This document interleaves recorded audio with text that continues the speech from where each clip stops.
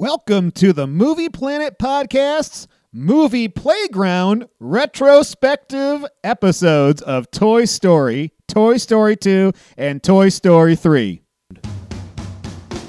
With Joe. Where is your honor, dirtbag? You are an absolute disgrace. There seems to be no sign of intelligent life anywhere. And Joel. Okay, save your batteries. You're mocking me, aren't you? I have been chosen. Farewell, my friend. I go on to a better place. Welcome to the Movie Playground Review Show, the place where we watch movies that at least one of us feels you must see before you die and let you know whether they're awful or so great they deserve a place in the Pantheon, the head of the class, the Hall of Fame of movies of its genre. Sometimes we'll do standalones, sometimes we'll do trilogies, and sometimes we'll do entire franchises. But let's start with my introductions. I'm your host, Joe, and with me is the Buzz Lightyear to my Woody, Joel. Honored. Buzz? Love Buzz. I was wondering which one you would be happier with. Buzz. Okay. I love Tom Hanks. This is my least favorite Tom Hanks character. Is it really? It is. I'm not a Woody guy. Well, wait to hear about what Woody used to be. Love Buzz. Yeah. In fact, I'm mad at myself because Tim Allen, I still have time. Tim Allen is coming to the Ryman. Is he? When? Yeah. June? We should get tickets. Yeah. Well, one of our coworkers, Allison, she was like, "Oh, I'm getting him for my boyfriend." Okay. I hope he doesn't listen to the podcast. Shit.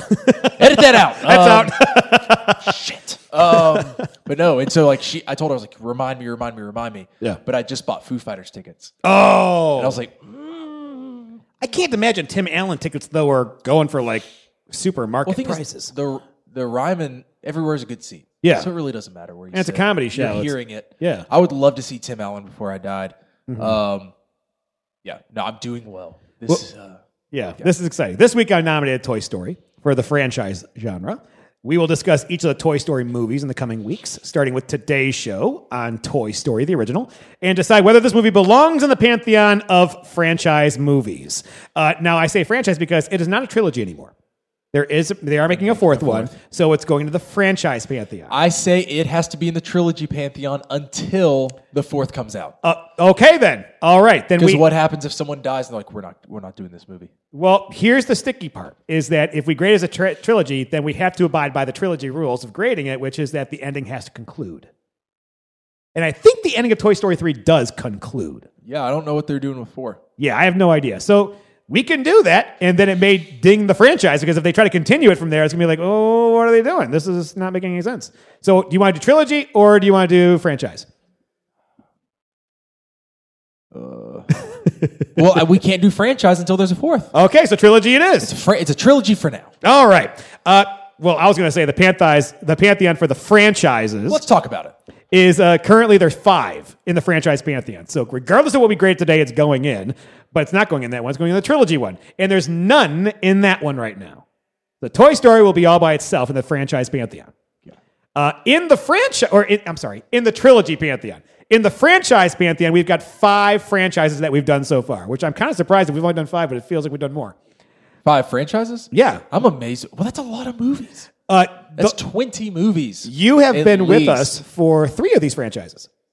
Yeah. You were with us for the number 1, which is the Tolkien saga. Yep. The Star Wars saga was number 2. It was a long ride. The Alien franchise was number 3. All of them were new to me. The Jurassic Park franchise was number 4. I was not here for that. And the Die Hard franchise is number 5 on that list. And that is in the order by which we graded them out. Now, it should be noted that these movies are candidates for the... It's not the animated film. I didn't edit that one out, did I? I did. Yeah, it is the animated film genre. Yeah. Yeah. Where the only movie in that pantheon is The Fantastic Mr. Fox. A well-deserved first place right now. We'll see how these individual movies measure up to Wes Anderson's animated masterpiece. Good luck. I don't think this movie will get higher than Fantastic Mr. Fox. Now, the higher we grade it, the longer it may be staying in there. Only a film with a higher grade can knock it out on its ass from the pantheon. This is a spoiler-rich podcast, so if you've not seen this movie, what's wrong with you? Yeah, if you haven't seen this movie, you probably don't have a phone, which means you probably don't have podcasts, which you're not hearing this right now. Yes. Watch the movie, turn us back on, enjoy our discussion and analysis. Download us on iTunes and Stitcher, and like us on Facebook and Instagram. You can also find us on Twitter at Movie Playground. Email us with any questions or suggestions you may have for us at themovieplayground@gmail.com. But now that we've handled that business, let's get to our movie of the week. Joker, give us a trailer. And here we go. Sergeant? Yes, sir. Establish a recon post downstairs. Code Red, repeat. We are at Code Red. Recon Plan Charlie, execute. Move, move, move, move, move. It's a big one.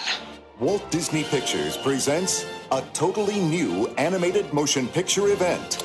Star Command, come in. Do you read me? The story of two toys. There seems to be no sign of intelligent life anywhere. Hello? Headed for a showdown. My name is Woody. This is my spot. I am Buzz Lightyear. I come in peace. You are a child's plaything. You are a sad, strange little man. And playing by their own rules. Draw. Got me again. I don't like confrontations. Buzz-looking alien. Where? You're mocking me, aren't you? Oh, impressive wingspan. Very good. Oh, what? What? You can't fly. Yes, I can. Can't. Can. Can't.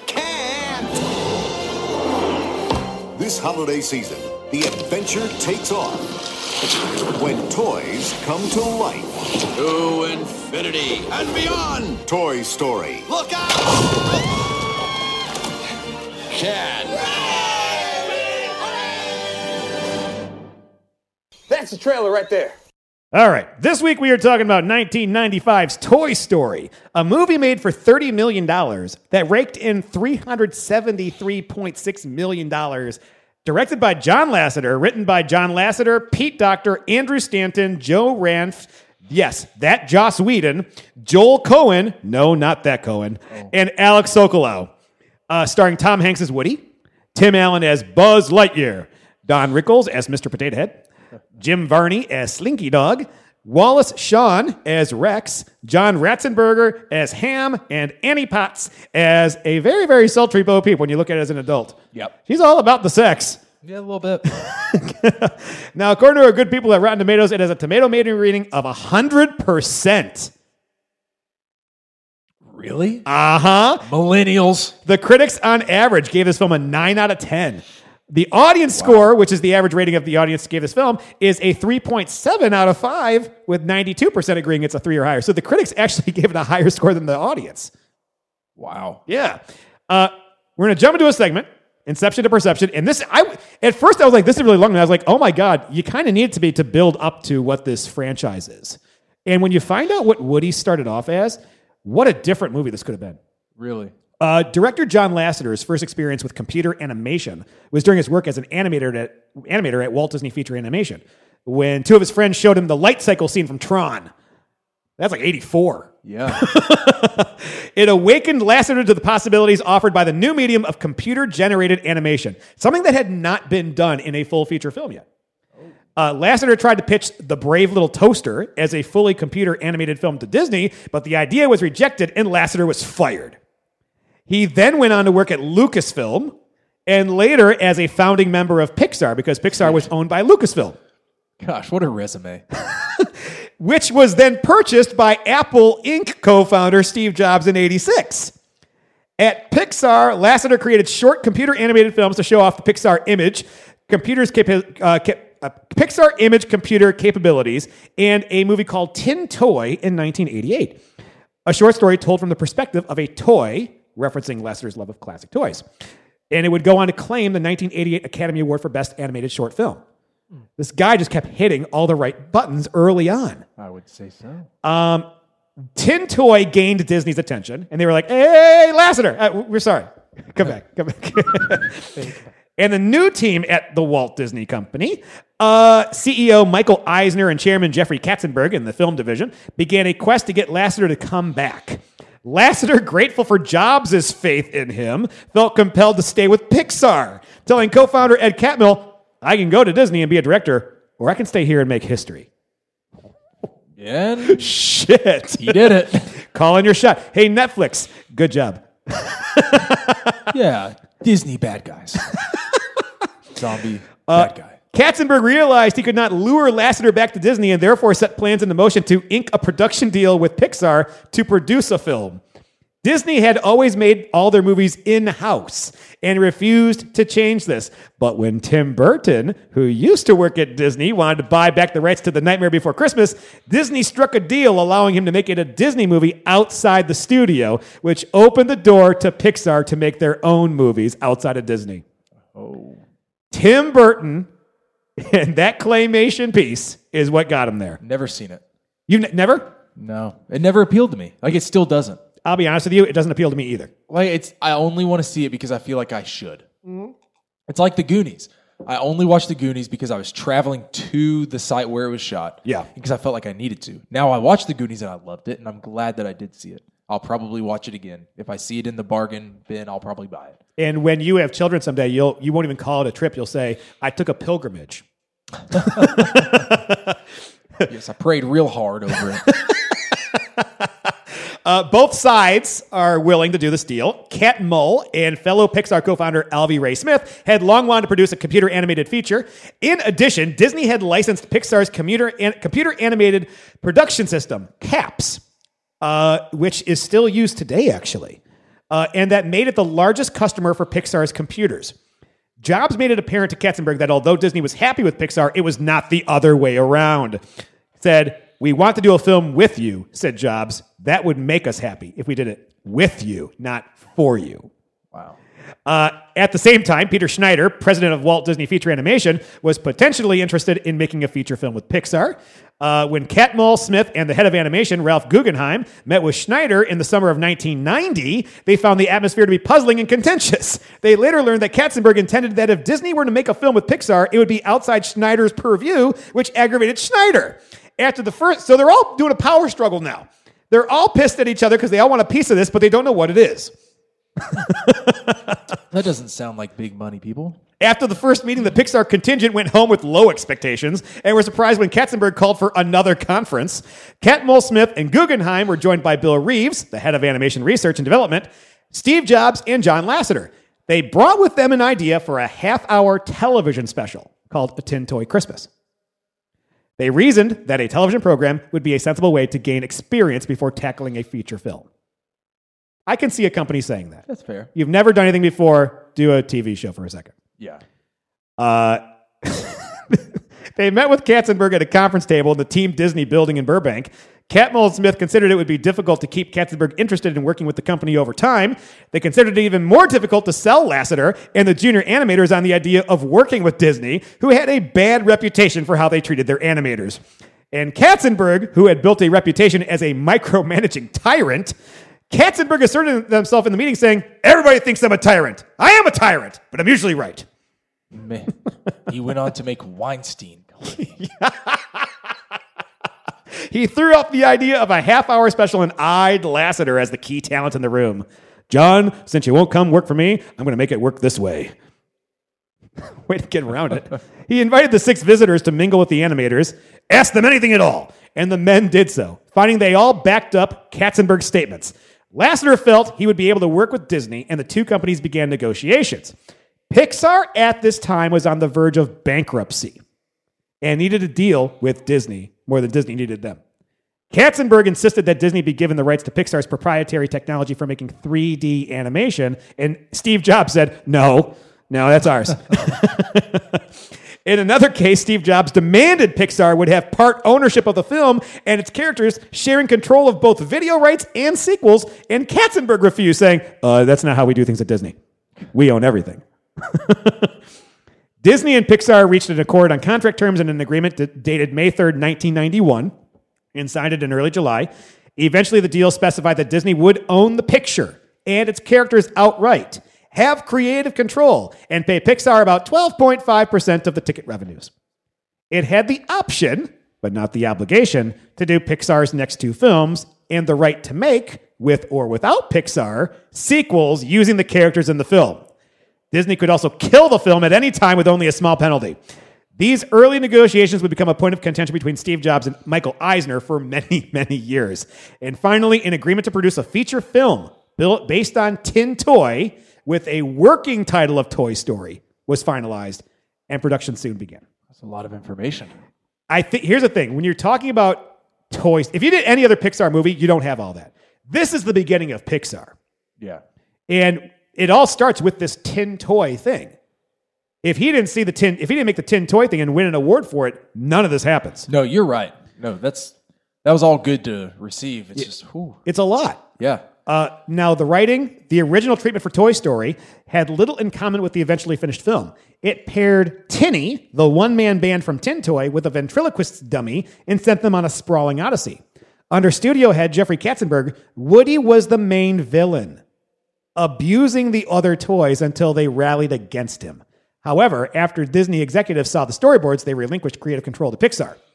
The core idea of Toy Story was present from the treatment onward, however, that, quote, toys deeply want children to play with them, and that this desire drives their hopes, fears, and actions. Katzenberg felt the original treatment was problematic and told Lasseter to reshape Toy Story as more of an odd couple buddy picture, in which two characters with different attitudes are thrown together and have a bond. So Lasseter, Stanton, Doctor emerged in early September, and with the second treatment, although the lead characters were still Tinny and the dummy, the outline of the final film was beginning to take shape. So he could have been a villain. I don't think you get 3 films that direction. But it does make sense when you look at the sequels and what they did with the villains in those. They were toys. Yeah. So they kind of were like, hey, we can't do it with Woody. Let's do it with Prospector. Dude, I love Toy Story 2. Do you? Yeah. See, and 3 is my favorite. Yeah, 3's my brother's favorite, I think. Yeah. He cried. Let's see. They changed Tinny's name. Oh, no, I'm sorry. Lasseter decided Tinny was too antiquated, and the character was changed to a military action figure and then given a space theme. Tinny's name changed to Lunar Larry, then Tempest from Morph, and eventually Buzz. Lightyear. Woody, Buzz Aldrin, yeah, Woody, the second character, was inspired by Casper the Friendly Ghost doll. You're mocking me, aren't you? Originally, Woody was a ventriloquist dummy with a pull string, hence the name Woody. Glad they did not go ventriloquist. However, character designer Bud Lackey suggested that Woody could be changed to a cowboy ventriloquist dummy. Reach for the sky. There's a snake in my boot. Eventually, all the ventriloquist dummy aspects of the character were deleted. Good. I hate those dummies. And I'm going to skip a little bit forward here to the casting because there's a reason why it was deleted. Lasseter always wanted Tom Hanks to play the character of Woody. Billy Crystal was approached to play Buzz and turned the role down, which he later regretted and subsequently accepted the role of Mike Wazowski in another Pixar success, Monsters, Inc. He's perfect for Wazowski, though. He really is. I can't see him playing Buzz. No. Tim Allen is perfect. Yeah. In addition, Crystal, Bill Murray, Chevy Chase, and Jim Carrey were also considered for Buzz. Maybe Chevy? Say those again for the people at home. Billy Crystal, Bill Murray, Chevy Chase, and Jim Carrey. Chevy Chase is the only one I can picture. Yeah, maybe Chevy. I can't see Bill Murray. No. And Jim Carrey was still doing In Living Color at the time. He wasn't big enough. I could see Jim Carrey doing like Rex or Mr. Potato Head. Or the shark. Hi, I'm Woody. Howdy, howdy, howdy. Howdy, howdy, howdy. Give me my hat back. That made me laugh so many times as a kid. Howdy, howdy, howdy. It's still funny. This was Hanks's and Allen's first animated film role. They'd never done one before this. Let's see. Lasseter took the role to Tim Allen, who was appearing in Disney's Home Improvement. I didn't know it was a Disney production, but it was ABC, and ABC was owned by Disney. That's a huge... How did Home Improvement not end up on Netflix? I don't know. So that's what makes me mad because for a long time I've said somebody needs Home Improvement. I don't know if it's Netflix or Hulu. So that shame on Disney. Mm-hmm. Mad at them. I'll forgive them when they make their own streaming service and I buy it just so I can watch Home Improvement. But shame on them. Yes. Let's see. I'm going to skip ahead of here. The Pixar team came back with a new script with the character of Woody morphed from being a tyrannical boss of Andy's other toys to being their wise and caring leader. It also included a more adult-oriented staff meeting amongst the toys rather than a juvenile group discussion that had existed in earlier drafts. Buzz Lightyear's character was also changed slightly to make it more clear that the audience that he really doesn't realize he's a toy. Katzenberg and Schneider approved the new approach, and by February 94, the film is back in production. It actually went through a production stop because they had so many people trying to change the script to make it something that they had never seen before. It became something that was totally impossible. The voice actors returned in March 1994 to record their new lines. When production was greenlit, the crew quickly grew from its original size of 24 to 110, including 27 animators, 22 technical directors, and 61 other artists and engineers. In comparison, The Lion King, released in 1994, required a budget of $45 million and a staff of 800. Now, if you watch this movie and you look at Lion King is amazing, but I would have expected more people on Toy Story to make it look the way that it did. Yeah. But I guess because it's all computer, you only need one person, two people doing it. Yeah. Let's see. Speaking of music, Disney's concerned with Lasseter's position on the use of music. Unlike other Disney films at the time, Lasseter did not want the film to be a musical, saying it was a buddy film featuring real toys. However, Disney favored the musical format, claiming musicals are our orientation. Characters breaking into song is a great shorthand. It takes some of the onus off of what they're asking for. Disney and Pixar reached a compromise. The characters in Toy Story would not break into song, but the film would use songs over the action. And Disney and Lasseter tapped Randy Newman to compose the film. The edited Toy Story was due to Newman and Gary Rydstrom in late 1995 for their final work on the score and sound design, respectively.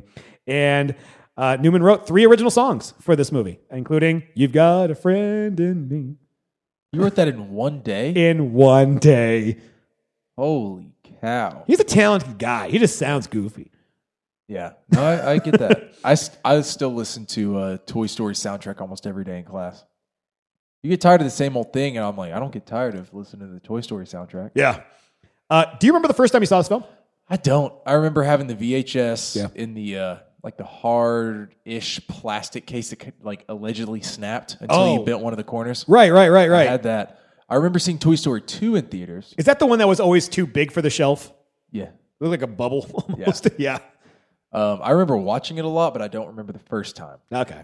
I saw it in theaters with a friend of mine, Jeff Cram, if he's listening. I thought it was awesome, and Jeff became obsessed. He collected everything, in my eyes, of course, at the time, Toy Story. He had Toy Story Pez. He had Toy Story stuffed animals. He had everything in his room was Toy Story. It looked like Andy's friggin' room. Yeah. I remember the toys. The toys became all big again. Yeah. Mr. Potato Head had gone away, and now all of a sudden they were being sold on shelves. Man, I wanted a Buzz Lightyear so bad. My nephew has one. Yeah. He dressed as Buzz Lightyear for Halloween. That's awesome. Yeah. But on to our synopsis. Let's get into the fun shit. A boy called Andy Davis. I didn't know his last name was Davis. Uses his toys to act out a bank robbery. The bank is a cardboard box. The robber is Mr. Potato Head, assisted by Slinky Dog, and the bystanders include Bo Peep and her sheep. The day is saved by cowboy doll Woody playing the sheriff, with help from Rex the dinosaur. Woody is the only toy who gets to say his own lines because he has a pull string that makes him say things like, "Reach for the sky," and "You're my favorite deputy." I just scrolled down. He caught me with my pants down. I love this scene because that's how kids think. They don't care if there's a dinosaur and a cowboy. Loved it. And every opening scene from here on in these movies is a great view of a kid's imagination. Yes. During the opening credits, "You've Got a Friend in Me." It pops on, and you see Andy taking Woody downstairs to find his mother decorating the dining room for his birthday party. He's got flying him around the room with cowboy flying.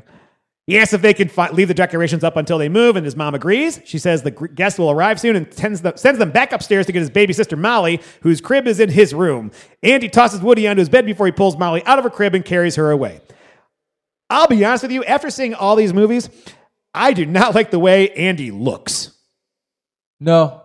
He doesn't. I think that's also like becoming a teacher and like I think maybe associating with certain children. Oh, I'm talking about like the way his face is structured with the computer animation and everything. Oh, yeah. It, like when you see him in Toy Story 3, it looks much more human.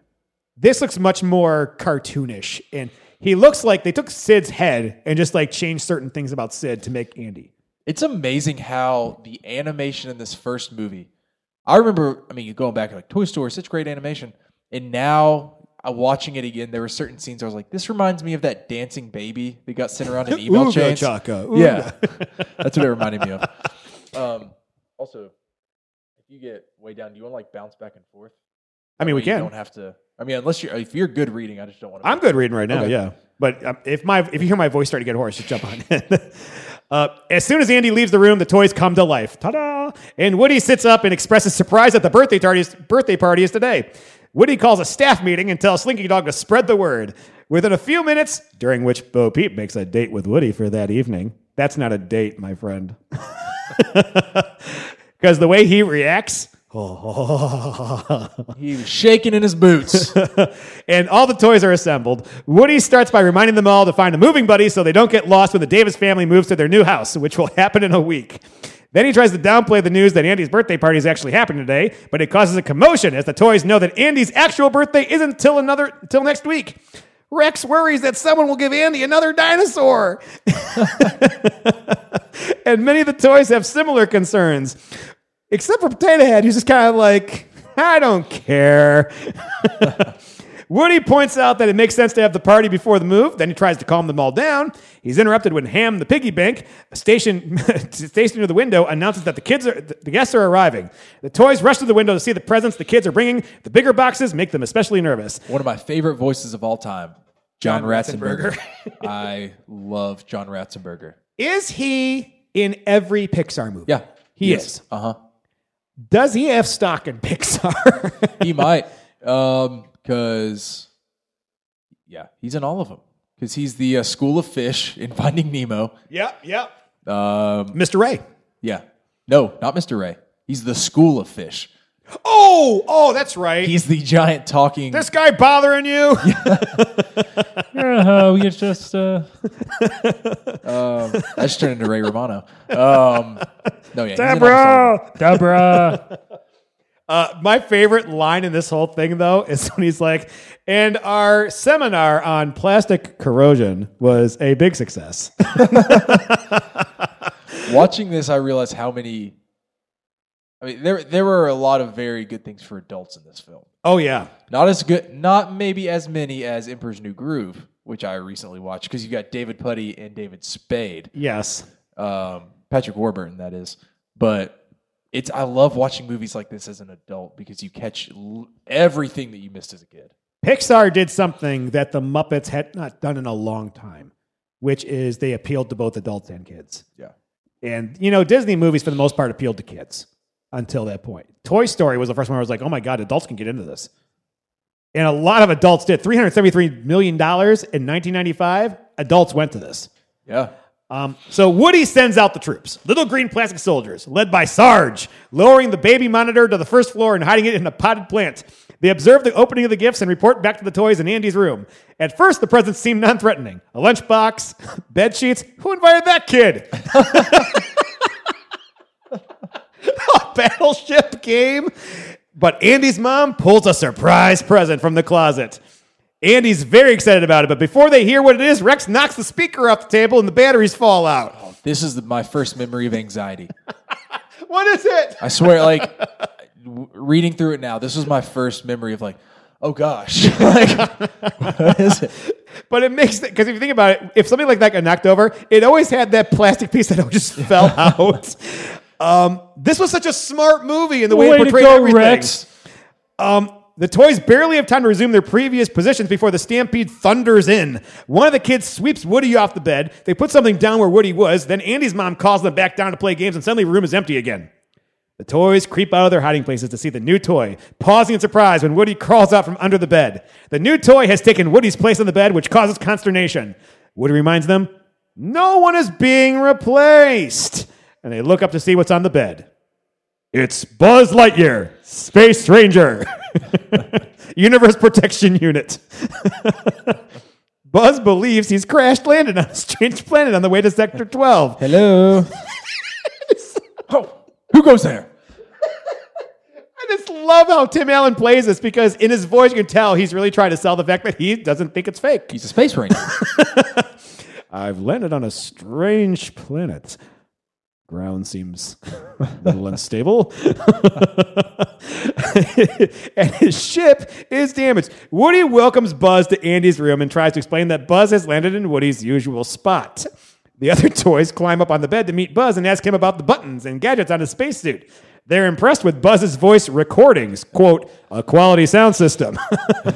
Right now, poised at the edge of the galaxy, Emperor Zurg has been secretly building a weapon with the destructive capacity to annihilate an entire planet. I alone have the information that reveals the weapon's only weakness, and you, my friend, are responsible for delaying my rendezvous with Star Command. He's so serious. I really wonder how much of this Tim Allen was allowed to improv. That's a good question. Yeah. Buzz also has a laser. Oh, no, I'm sorry. Not like Woody's pull-string activated voice, which sounded like a car ran over it. Buzz also has a laser and wings. Buzz takes exception to being called a toy, and when Woody says he can't really fly, Buzz climbs the bedpost, shouts, to infinity and beyond, and dives. And probably the most quoted Pixar line in history is Born. Yeah. He bounces off a rubber ball, does a loop-de-loop on the racetrack, gets stuck for a few rotations on a toy plane tethered to the ceiling before flipping down and landing neatly back on the bed. All the toys are dazzled except for Woody, who says... Dang it, I was looking at the sound again. That wasn't flying. That was falling with style. And this is my favorite montage of the whole movie. Things are happening to me. In the montage that follows, Andy has Buzz shoot Woody, then puts on a cardboard replica of Buzz's helmet and wings. A Western-themed poster in Andy's room is replaced by 2 Buzz Lightyear posters, and the drawings of Woody on the bulletin board are covered with drawings of Buzz. The Western-style bedspread disappears. The new one is emblazoned with Buzz's image and his name. In the final indignity, Andy takes Buzz to bed and leaves Woody in the covered wagon toy chest. I hate this scene. Do you really? Oh, it rips my heart out every time. Like, I remember being a kid and be like, oh, everything's changing. I don't like change. I think one of the things, and this is something I might have in my bottom 3 later, they made Buzz too likable at the beginning. Because from the beginning, the minute Buzz shows up, you already like him more than Woody. Because Woody already has this kind of, I want to say, condescending nature about him. I don't know. Like, when I was a kid, again, we saw it at different ages. Yeah. When I was a child, honestly, I was the same age as Andy. Mm-hmm. Because this is another one like Harry Potter. When they made Toy Story, I was in kindergarten or first grade when Andy was in kindergarten, first grade. Okay. Toy Story 3 came out when I was going to college. Perfect timing. Yeah. Like, I went with his age. Right. And so I remember being a kid and being like, oh, man, that was like, you haven't really met anyone new in your life. Right. Everyone you know has been everyone you've known forever. Mm-hmm. And so in my experience, like, you're hearing people, you're seeing for the first time ever somebody new come in and take attention away. And so that was my first experience with all of that. And so I kind of felt all of Woody's emotions because Woody had never felt that either. Oh, okay. Well, that's a different perspective I expected. 5 years old. So look at you, so deep. You know. Some alarming noises draw the toys to the open window where they can see the neighbor kid, Sid, with his dog, Scud, who's about to blow up a Combat Carl action figure. The toys explain to Buzz that he tortures toys. Buzz wants to help the doomed toy soldier, but Sid lights the fuse and Andy's toys duck as debris goes flying. When they look again, there's no sign of Carl. Oh, another Combat Carl. You know the voice of Sid? No, who is it? Eric Von Detten. Who's that? He was like a massive Disney Channel star. Oh, really? So he was in Brink. I think he was in a ton. These were all shows that were way past my age group, I think. Oh, yeah. Again, my age group. Eric Von Detten was in Brink was the main one, but he was also in Princess Diaries. He's the boy from Princess Diaries. Mm. Oh, dang it! He was in Hercules. Recess. Who was he in Hercules? Good question. Great. Well, they're going to Pizza Planet next. He was Erwin Lawson. Oh, okay, I don't know him. Oh, well. Hey, Andy's mom suggests dinner at Pizza Planet and tells Andy he can bring one toy. I used Pizza Planet in a store problem this week, and my 5th graders are like, Toy Story! Really? I was like, really? This movie's over 20 years old. Doubting that Andy will choose him unless Buzz is unavailable, Woody plans to trap Buzz in a gap behind Andy's desk. The plan backfires and Buzz falls out the window into the bushes below. The other toys accuse Woody of pushing Buzz out the window out of jealousy, but as they are about to punish him, Andy returns. Failing to find Buzz, he grabs Woody and the family drives off, but not before Buzz crawls out of his bush and climbs in the back of the minivan. This is where I got a little... This was a weird moment in this movie. It got dark real fast. Yeah, it gets super dark. And that's my biggest qualm with this movie is when I was a kid, I did not like the main plot points of this movie. Okay. It was just too dark and too kind of serious and real for a child. It really went I know we mentioned it on a show before, but Fatal Attraction almost murdery. I can't deal with you. I'm going to end you. Yeah. And I'll be honest with you, I didn't think he was trying to trap him behind the desk. I thought he was trying to push him out the window. Yeah, I did too. Yeah. So anyway, while Andy's mother refuels the car at Dynaco, cars, station, Woody wonders how he can convince the other toys that Buzz's fall was an accident. Suddenly, Buzz appears. Woody is delighted, though more for his own sake than Buzz's. But Buzz is very bitter over what Woody did to him. You're alive. He pulls the mosquito off of his shield. Is this when he says, "You are a toy"? I can't remember. You're an action figure. I don't think that's here, is it? Is it? I thought it was this scene where Maybe they're under the car, right? Yeah. Okay. The two fight and roll out of the car, which drives off and leaves them stranded.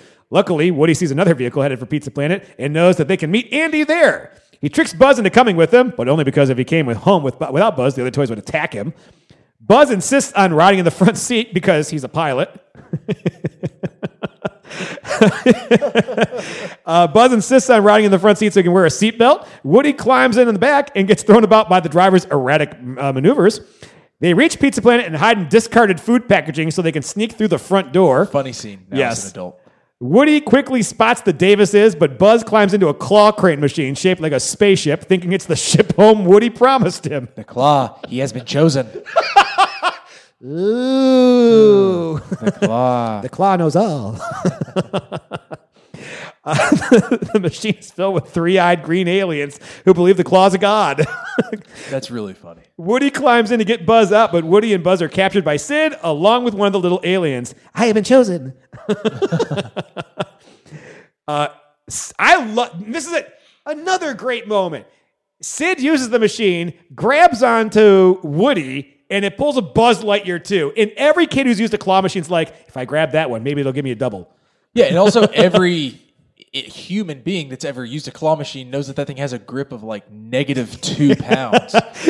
To where if there was any resistance at all, that claw is coming right off. It has the muscle mass of a 98-year-old geriatric. I don't think I've ever won on a claw machine. There was one game that had a little magnetic disc, and if you could drop it down on one of the inside the slot with the case that was holding things, I've won things that way. Right. But no. Claw machine? Not happening. I remember watching that as a kid, be like, that's stupid. I've lost on every claw machine I've ever done, and I had a cleaner pickup than that. It's going to pick up both Woody and a Buzz? Bullshit. That scene alone takes this movie to a B+.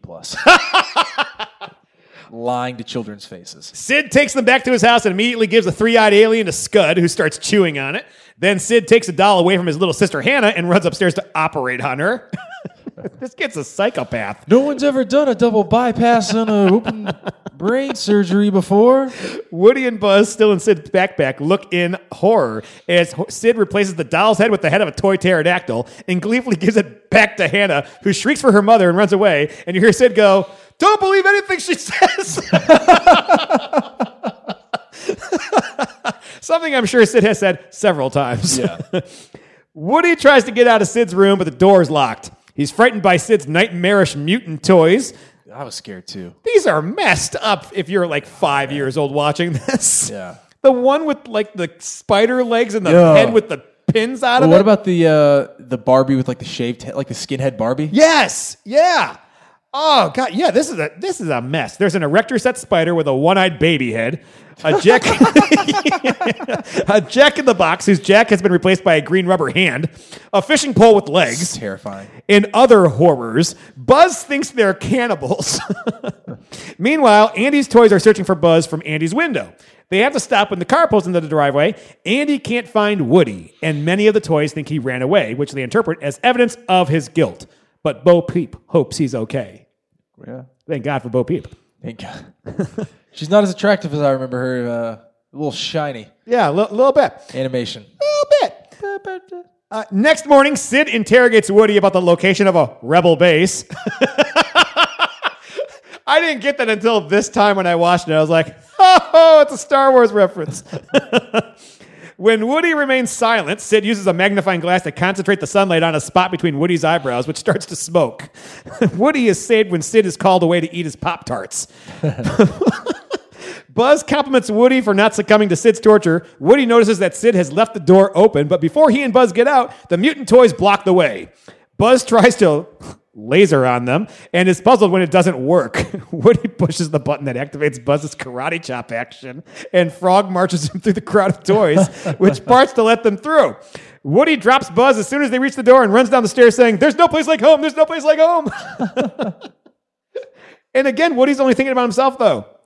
Yeah. On the landing, he finds Scud. This scared the hell out of me when I was of the age when I watched this, because that dog looks mean as hell. He backs up, and then Buzz grabs him and leads him down the hall past the head of the stairs. There's a scene in Ant-Man, actually, that's very similar to the Scud scene, where Ant-Man for the first time is shrunk down, and he runs through a wall, and he's freaking out. He's like, I don't know what to do. And he looks over, and there's a giant rat. Oh, gross. And it screams at him. And I was like, that's Scud. The ring on Woody's pull string catches on the wrought iron stair railing, and he says, involuntarily, "Yeehaw! Giddy up, partner. We got to get this wagon train moving." The dog wakes up and comes to investigate. Buzz says, "Split up," and runs through an open door. Woody pulls another door closed behind him. Buzz sees someone asleep in a recliner and notices that the television is on. A voice is saying, "Come in, Buzz Lightyear. This is Star Command." At first, Buzz thinks Star Command is really trying to reach him and fiddles with the radio on his suit. But as the commercial enumerates his features and adds a disclaimer that Buzz is not a flying toy, Buzz begins to believe that he really is, as Woody keeps telling him, only a child's plaything. He is despondent. Then he spots an open window in the stairwell and tries to prove himself wrong by flying through it. He bounces off the stairs and lands in the hall, losing an arm in the process to Randy Newman's "I Will Go Sailing No More." Another, kind of tough scene to watch for a child. Yes. This is more adult than childish, I think, at this point. You have torture scenes. You have tragedy, existential crises. Yeah. What kids sitting there going, "Yeah, my toys do that all the time." Yeah, the kids are sitting there going, "Sid, that's what I do." Yeah. Hannah picks Buzz up and carries him off to her room, where Woody finds him playing the part of Mrs. Nesbit. That is Mrs. Nesbit. And we get a drunk scene now from Buzz. It's a really funny scene. Woody imitates Hannah's mother voice to lure Hannah out of the room so he can rescue Buzz. Buzz is raving and depressed, but when he wails that he can't even fly out the window, it gives Woody an idea. Is this where he kind of has his eyes going crazy and goes, "Yeah!" That's one of those things. So. He opens the window in Sid's room and calls over to Andy's room, where Ham is beating Mr. Potato Head at Battleship. Have you noticed the game that they're playing?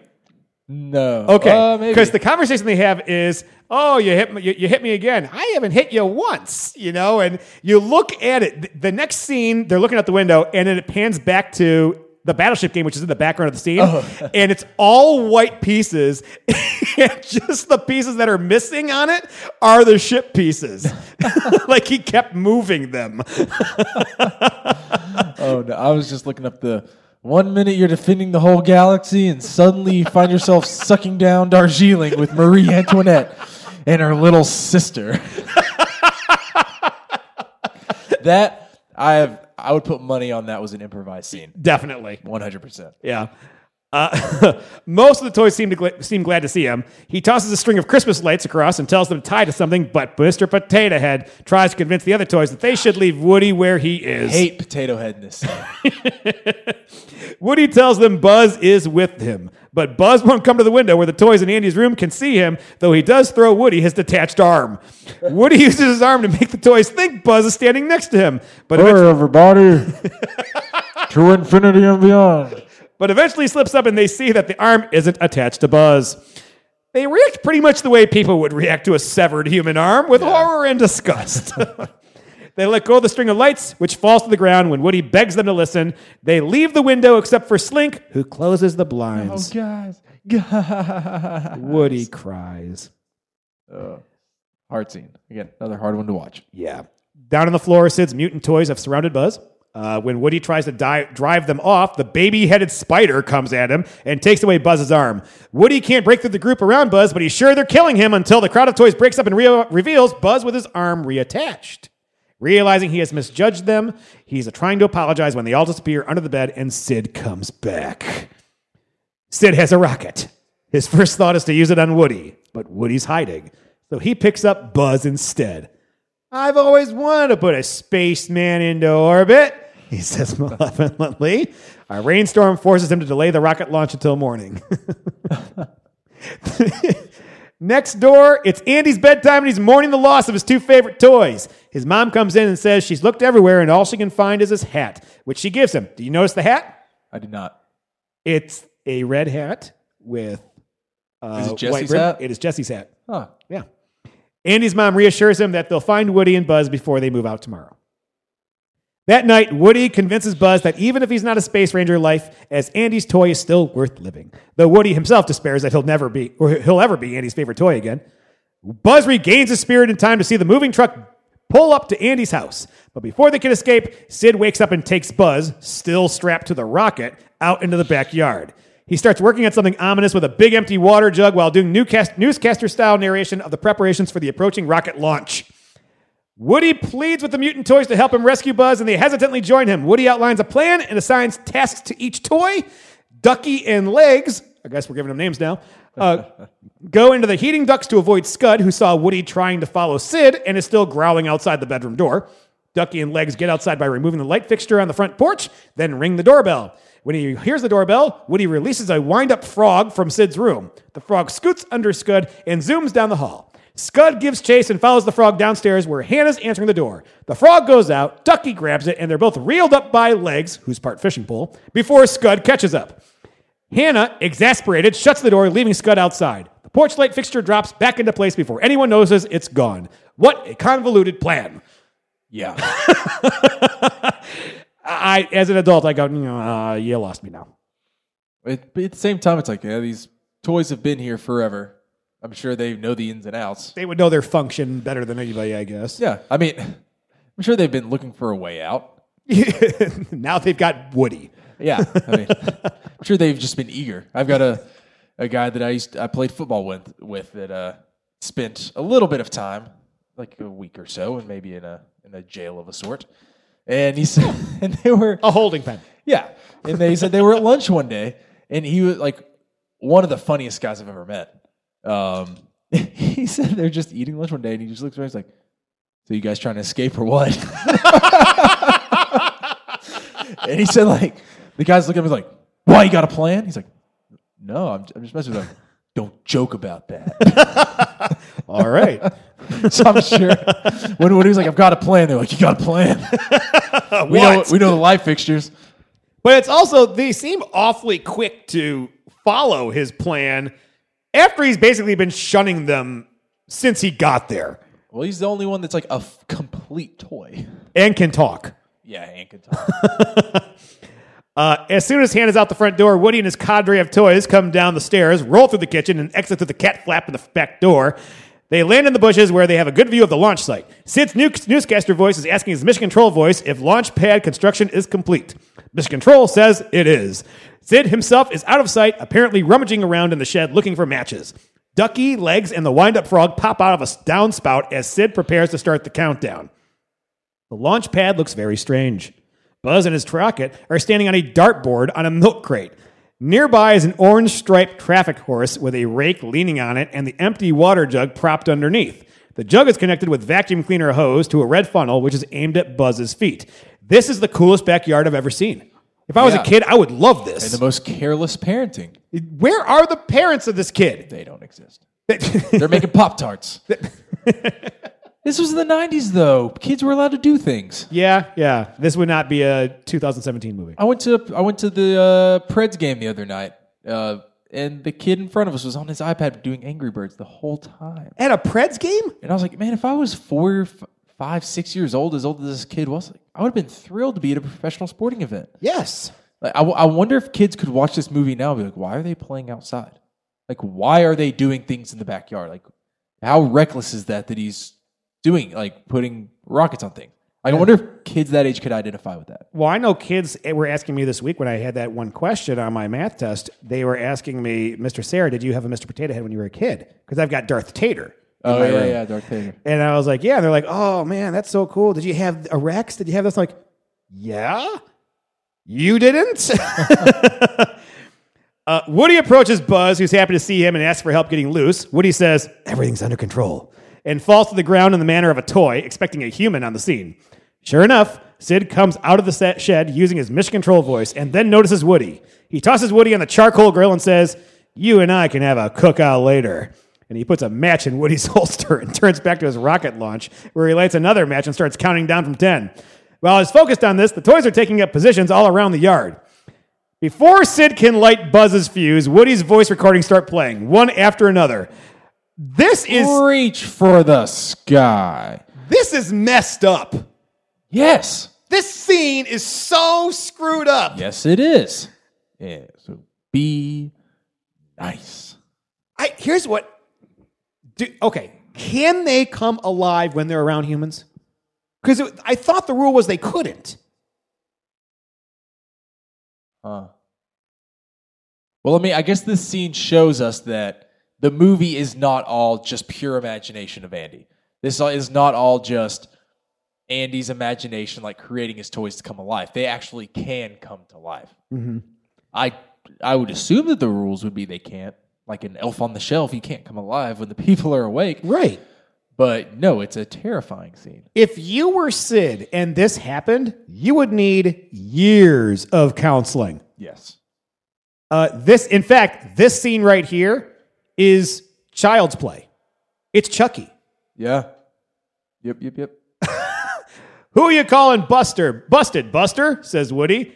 That's right. I'm talking to you, Sid Phillips. We don't like being blown up, Sid. Sid begins to look terrified. Or smashed, or ripped apart, continues Woody. Sid stutters. That's right, replies Woody. Your toys. A ragdoll climbs out of the sandbox and walks across the yard saying, Mama, Mama. Dawn of the Dead. A large toy pickup truck emerges from a pile of sand, while a couple of partially dismembered soldier figures rise out of a puddle. This is a nightmare. It was very scary. They all advance on Sid, who backs away and jumps when the three-eyed alien from Pizza Planet pops out from under Scud's red water bowl. Sid backs toward the clothesline, and the baby-headed spider drops down on his head. He shrieks and shakes it off, but the toys have him surrounded now. Woody says, you must take good care of your toys, because if you don't, we'll find out, Sid. We toys can see everything. And Woody's head spins all the way around like in The Exorcist. Golly, Moses. So play nice. Sid is panic-stricken. He screams, throws Woody in the air, and runs into the house, where he tells Hannah the toys are alive. When he sees the doll she's carrying, he says, nice toy, and backs away. And she waves the doll at him. Ha! He screams again and runs upstairs crying, and she chases him. Ha-ha, karma. Outside, Woody and other toys are celebrating. As Buzz thanks Woody, they hear a honk from the next door. Andy's mom tells the kids to say goodbye to their old house, and the minivan starts to move. Woody and Buzz rush over, and Woody climbs on the back of the car, but Buzz, still burdened with the rocket, can't get through the fence.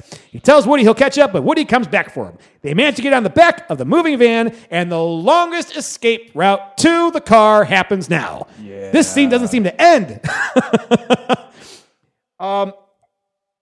I'm going to skip through this whole scene because it is just action point after action point. Yeah. And you really just watch it because a lot happens, and it would actually take longer for me to read it than for the action to actually happen on the film. Let's just say that Lenny, the binoculars, certainly helps out a lot. Bo Peep. It's Woody. It's still alive. And Buzz. Basically, they get far behind, and then Woody lights the match on Buzz's rocket. He lights it on like the concrete. Right. Lights the rocket. They fall with style. Well, Woody says, "Buzz, you're flying," and Buzz says, "This isn't flying; it's falling with style." So Buzz has accepted it. Right? Yeah. Yeah. Slinky tried to save the day, but now he's like all stretched out because that's what happens when you pull a Slinky all the way apart. Yet he seems fine in the next movie. No. They pass the truck again and fall through the minivan sunroof, landing neatly in the box next to Andy, who finds them and gleefully tells his mom she assumes they've been in the car the whole time. Oh, parents. Now we skip ahead. It's Christmas Eve at the new house. I feel so happy for Potato Head in this scene. I remember being so joyful, like, good. You deserve someone. Andy, Molly, and their mom are gathered around the Christmas tree. The army men are hiding in the tree with the baby monitor. The other toys are in Andy's room gathered around the speaker. Bo Peep pulls Woody under some mistletoe and kisses him. Andy's bed still sports a Buzz Lightyear's bedspread, but one of the pillowcases and the comforter at the foot of the bed are Western style. Drawings of Woody are again prominent on the bulletin board. There are 2 Buzz Lightyear posters, but also a cowboy poster. Balance and harmony reign. All the toys seem happy and relaxed instead of fretting that Andy might get another dinosaur. Rex hopes for a leaf eater so he can play the dominant predator. What the hell? I really hope I get a submissive.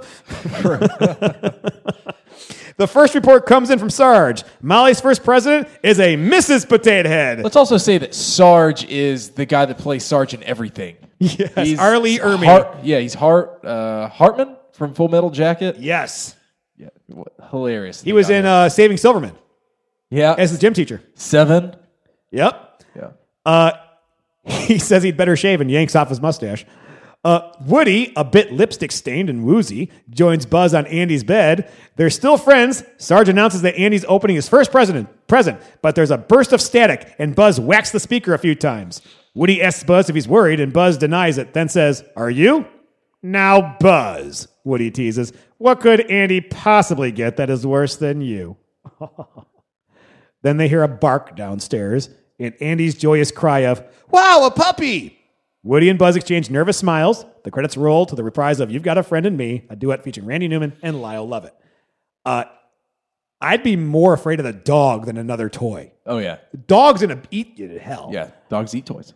So, the awards. I didn't realize how many awards this was up for. I didn't either. 3 nominations at the Academy. Best Writing for a Screenplay for the screen. Usual Suspects won that year. Yeah, rightfully so. It was against Braveheart, Mighty Aphrodite, Nixon, and then Toy Story. Yeah, Usual Suspects is great. Usual Suspects is such a good story. And if you've never seen it before, you don't know what's going to happen. I mean, it was the first one to kind of do what it did as far as that kind of twist. That twist at the end, yeah. Yeah, that's a great screenplay. Best Music for Original Song. You've Got a Friend in Me did not win, but Pocahontas' Colors of the Wind win. No, Pocahontas is lame. I was going to say, like, I think of the Best Music Original Song, like, does it stick in your mind? And You've Got a Friend in Me is done by choirs in schools every year. Pocahontas is such a snooze. Yes, which pisses me off about the next one. Pocahontas won Best Music over Toy Story. Oh. I don't think so. Sorry, but Special Achievement Award, John Lasseter for the development and inspired application of techniques that have made possible the first feature-length computer animated film. And it must be nice to have that award and then maybe have the rejection letter that Disney sent you at the beginning of your career saying, you can't do this. Yep. Good for him. For him. At the Golden Globes, it was nominated for Best Picture in a comedy or musical. And Babe won. I can't believe Babe was the same year. Yeah. And then in Best Original Song, Pocahontas won again. Boo. Yeah, not feeling that. But Joel, what'd you think after watching this film? It's good. As an adult now. As an adult, I was excited to see it through the eyes of an adult and to get the more adult humor in it, not like dirty humor, but the realistic of, human life and what parents' roles and kids' roles and the imagination. Yeah. I really enjoyed watching it. I'm glad it's a movie that we chose. It's been a long time since I've seen it. What about you? It's still a very good story. Yeah. But you could see how this movie gave way to more freedom for future Pixar movies. Yeah. You needed this movie to pave the way.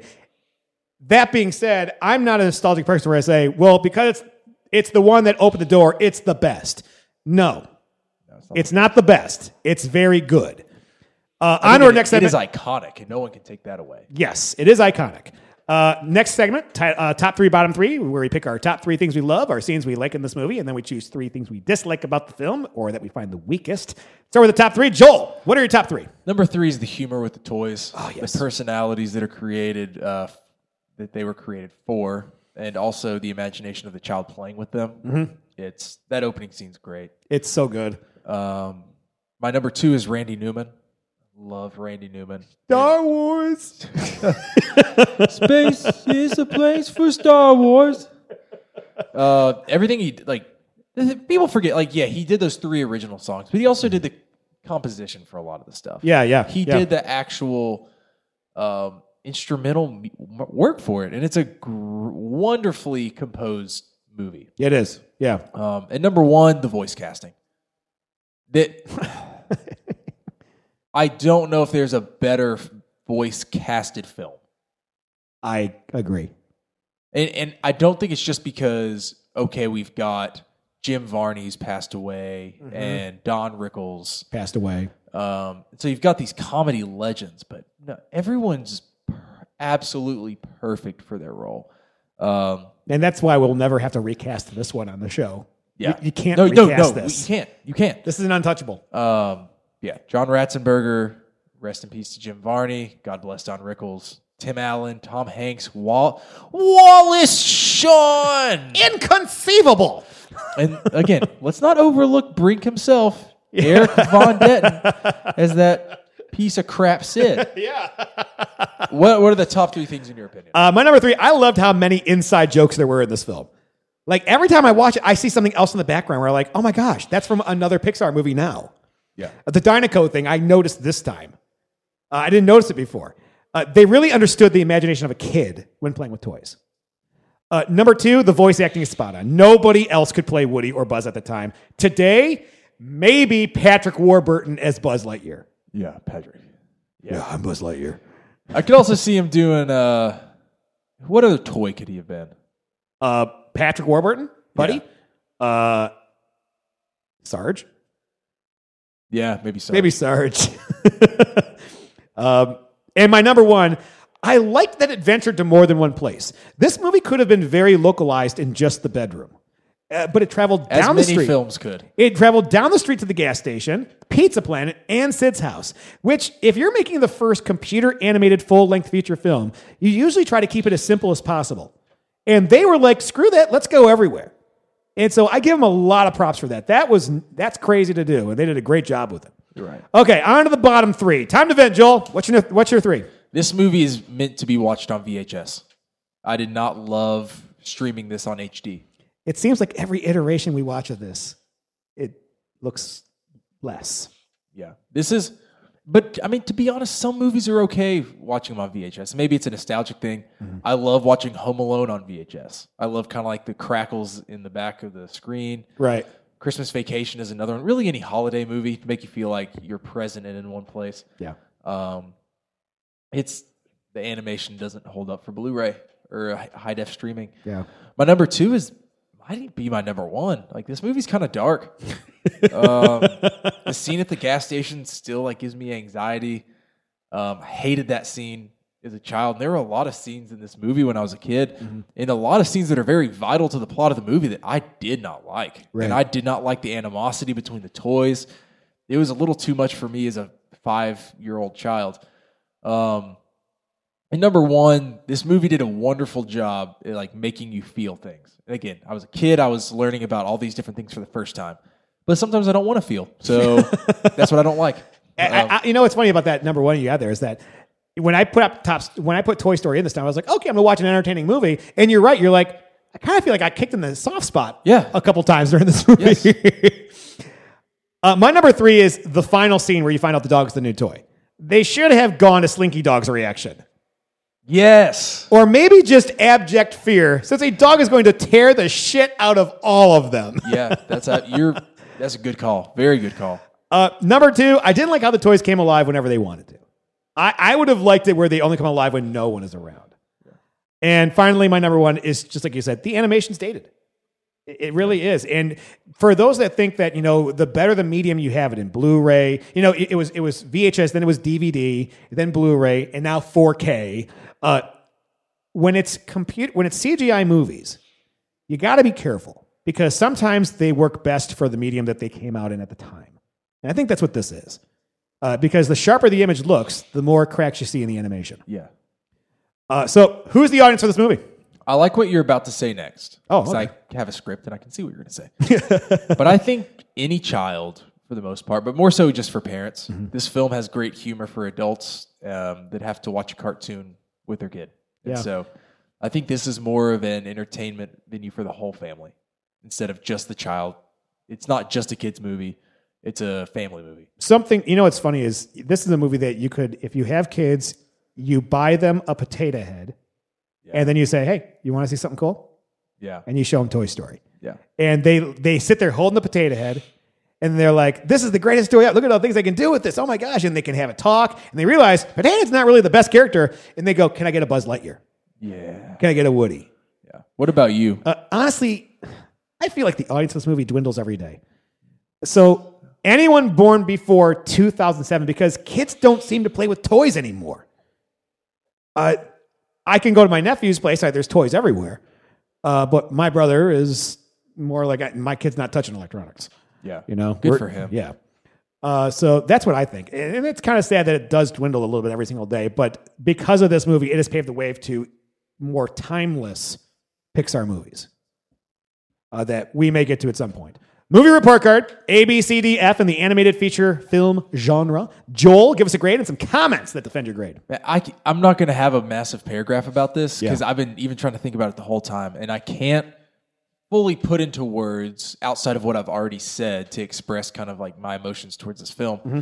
It is an icon among film in general. Like, it is absolutely iconic, and to see what it kicked off for Pixar is immeasurable. Like, it's amazing. This movie was one of my favorite movies growing up, and I've never met anybody that didn't like it. I've never met anyone that says Toy Story is a bad movie. That being said, I've seen movies that I think are better movies than Toy Story. Mm-hmm. This is voice casting. There might not be another better movie. I don't think so. Even when you look at Finding Nemo, the only one I think can come close is Inside Out. I'm trying to think. All the voices in Lewis Inside Out. Black as Anger, Mindy from the Mindy Project as Jealousy. Envy. You're right. That's the only one I can think of that comes close because they were so individualized. Right, and that is good. But Toy Story, even like the nobody characters are great. It tells a great story. There's not really a message to it other than, hey, don't hate the first person you meet just because they scare you. Yeah. Be open to friendships. Don't let pride get in the way. And it is a good message. But something about the film keeps me from giving it a perfect grade because as a child, I was scared by a lot of parts of this movie. Mm-hmm. To be a full animated movie, I think you kind of have to extend to all audiences. Yeah, I agree. And even though I did watch this movie a lot growing up, when I saw Toy Story 2, I was like, what a good movie. And maybe that'll change. They took it up. Yeah, I was like, this was so much funnier and the adventures had so much like less hate. Yeah. And so maybe watch it again. I probably haven't seen Toy Story 2 in 15 years. I know. I'm looking forward to cracking it open to see if I can see something different out of it than I didn't see it the first time. I remember, and we'll talk about it next time we do, so I'm not going to say it now, but no, like, there's something about me that's holding me back from a perfect grade. I will give it an A-. It is well above average, and it is an outstanding movie. It's just not perfect. Right. I'm not going to hold anything against it that it couldn't have controlled. They didn't have certain technologies.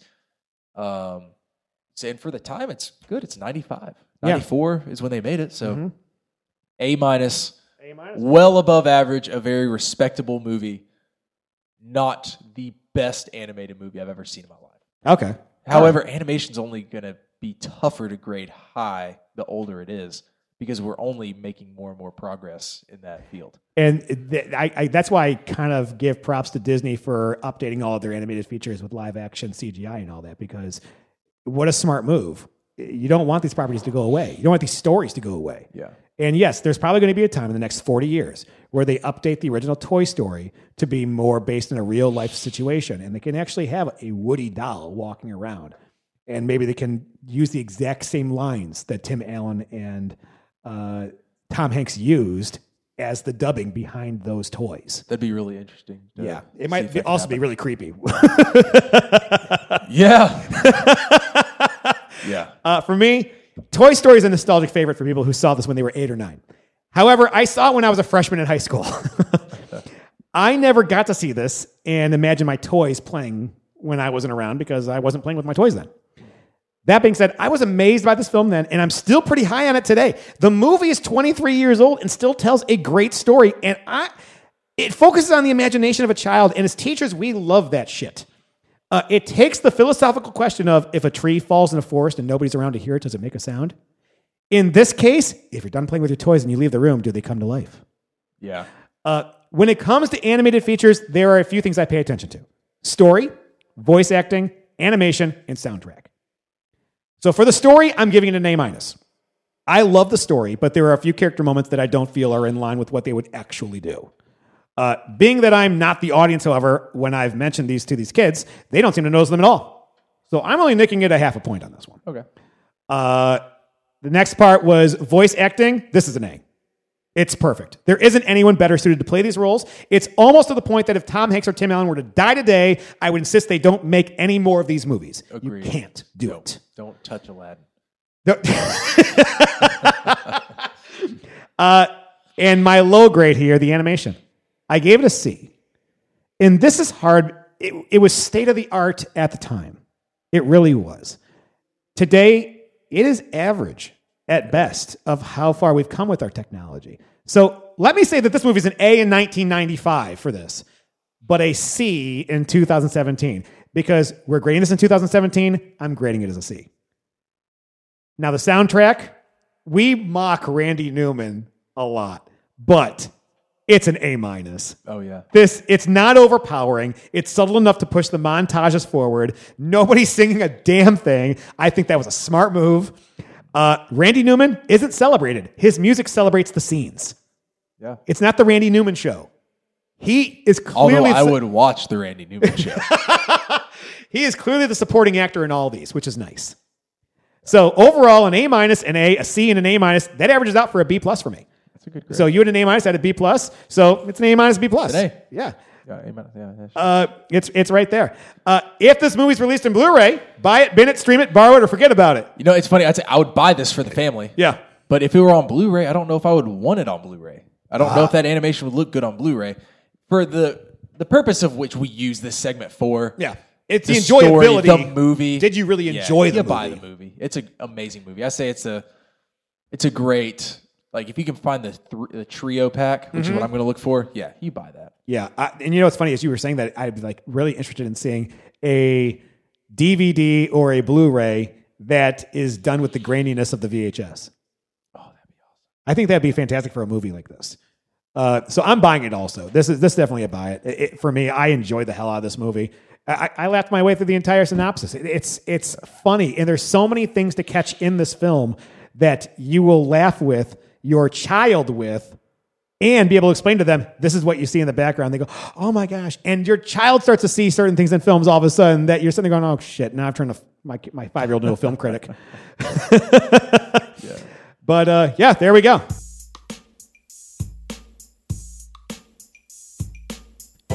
That's all I got time for today, Movie Planeteers. I hope you enjoyed these retrospective shows from the Movie Playground podcast about Toy Story, Toy Story 2, and Toy Story 3.